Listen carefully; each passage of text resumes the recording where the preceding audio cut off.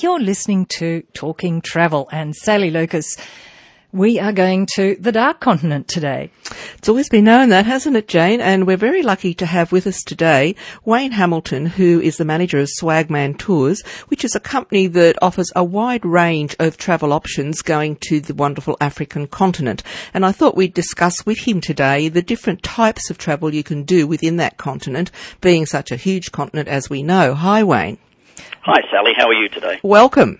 Thank you very much. It's a pleasure to be here. And of course it is such a huge continent, isn't it? The second largest with 57 countries in it, and they say the smallest is Seychelles, which is really a group of islands, but I guess the mainland smallest is, I think, Gambia or Eritrea. They're all pretty tiny, some of those, aren't they? All up in that western side, absolutely. Absolutely. And of course it's got so many protected areas, marine protected areas, wetland reserves, and of course the wonderful wildlife. So I might let you just sort of let us know how passionate you are about this part of the world and what we can do probably to start with in the southern part of Africa. Excellent. Thanks, Sally. We've been sending travellers to Africa for over 20 years now, and I think for anyone considering the continent, the biggest thing is what type of travel does one undertake? There are a number of different options that one can choose from standard camping right up to luxury travel in five-star lodges and hotels. And as you mentioned, Southern Africa is always a great place to start with such diversity. It has. And of course, we all are, I guess, familiar with Kruger National Park being the largest game park. And I mean, when I went there, it's quite some time ago, but it's evolved so much more since then that you've got like reserves within reserves, you know. So within Kruger Park now, you do have other private game reserves as well.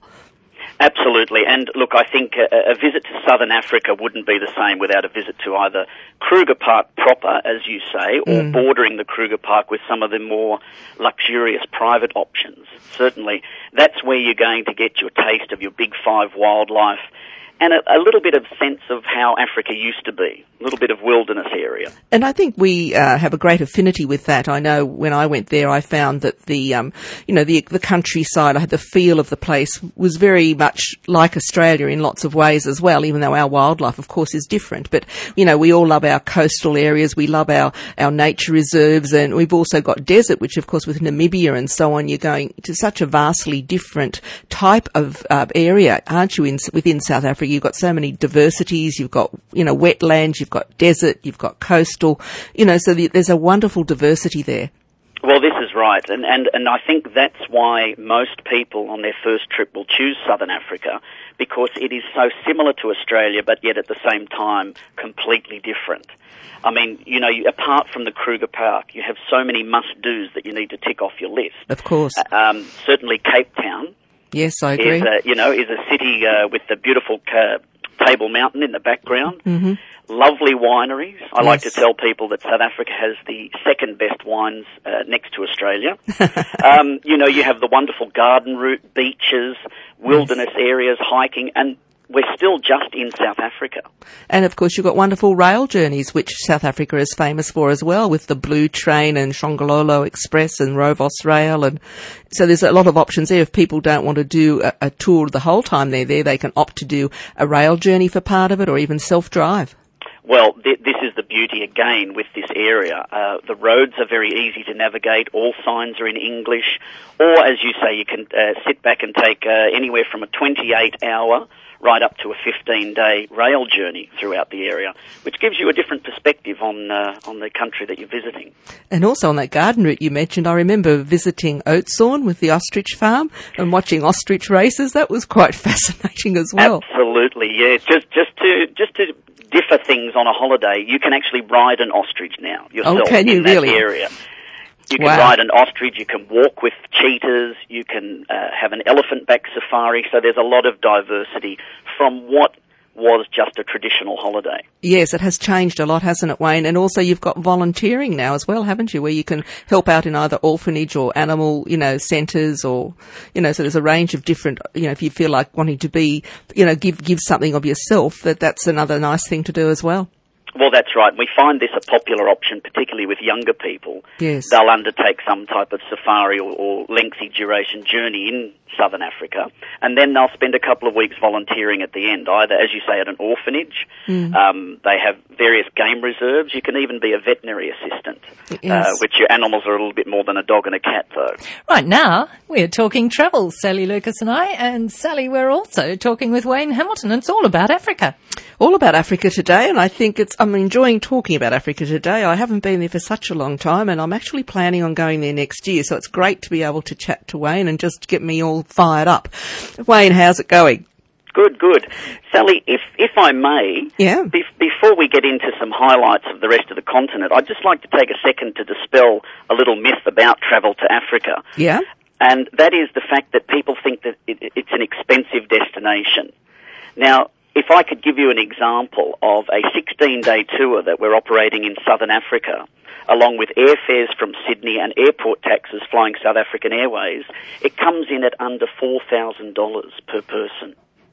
Okay, that's fine. Yeah, I think I knew the rand has been pretty good there, and we know that it's good value for money. Wine and food is reasonable, and transport and all that sort of stuff. The other thing too we didn't mention, we talked about the Big Five, but a lot of people out there who haven't been there may not know what the Big Five are. Of course, sometimes we take this for granted, don't Exactly. we? The Big Five were nominated or were named as such because they were the most dangerous to hunt in the olden days. Uh-huh. Now, Are we talking animals? Yes, the animals.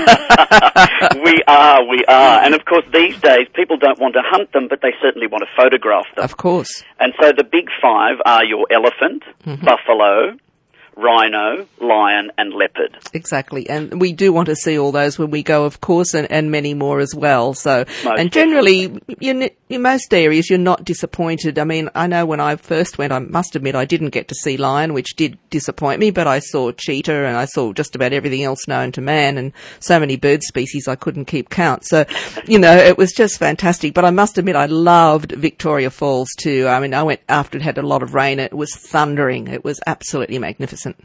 Well, Victoria Falls is one of the original 7 natural wonders of the world, and you can view it from both the Zambian and the Zimbabwe side. That's right. Because it divides both countries. And quite often we're asked, which is the better side? Mm-hmm. That all comes down to the time of year, the length of stay, and the weather itself. Of course. Generally, a lot more to view from the Zimbabwe side. Mm-hmm. They were lucky when God created the falls. They gave them more on their side than they did on the Zambian side.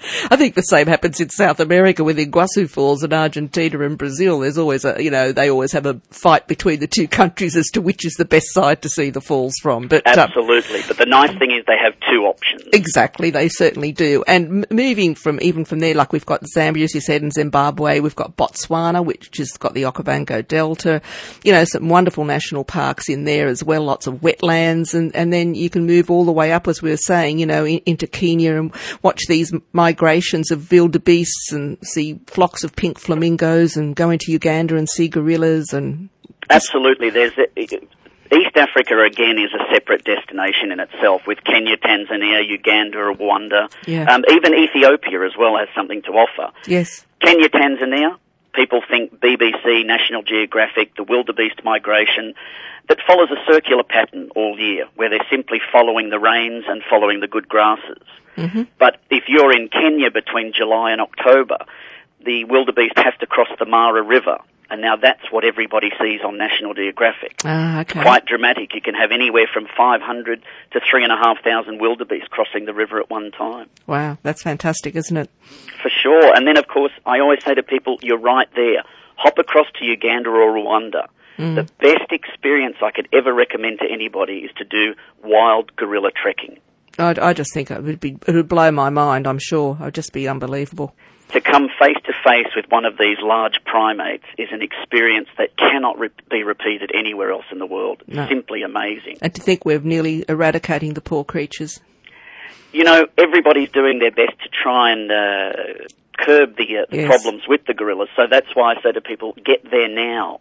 Exactly. In case I know. that you miss out. And while you're in the area, you can go and do chimp trekking as well, which I found quite fascinating because we only ever see chimpanzees in zoos.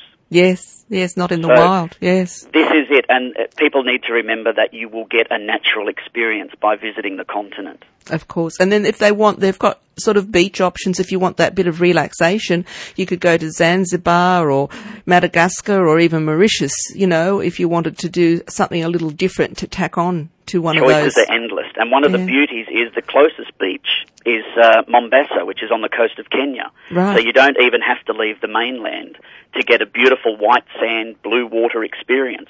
And we say to people, yes, we have beautiful beaches here, but finish off your safari with a couple of nights relaxing on the beach, just to catch your breath.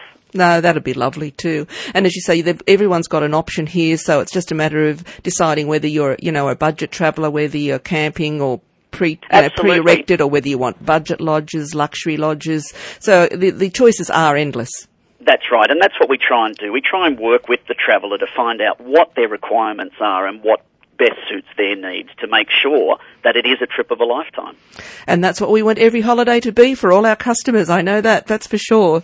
So Wayne, I thank you so much for today for coming on board with us, and I hope listeners have taken on board what you've said and tried to get a little bit of magic into their life about what Africa can offer them. And that was great talking to you today. Thank you so much. Wonderful. Sally, the more people we can encourage to the continent, the better. So thanks for your time. No worries. Thanks again, Wayne, and we'll talk soon. And that's Wayne Hamilton from Swagman Tours.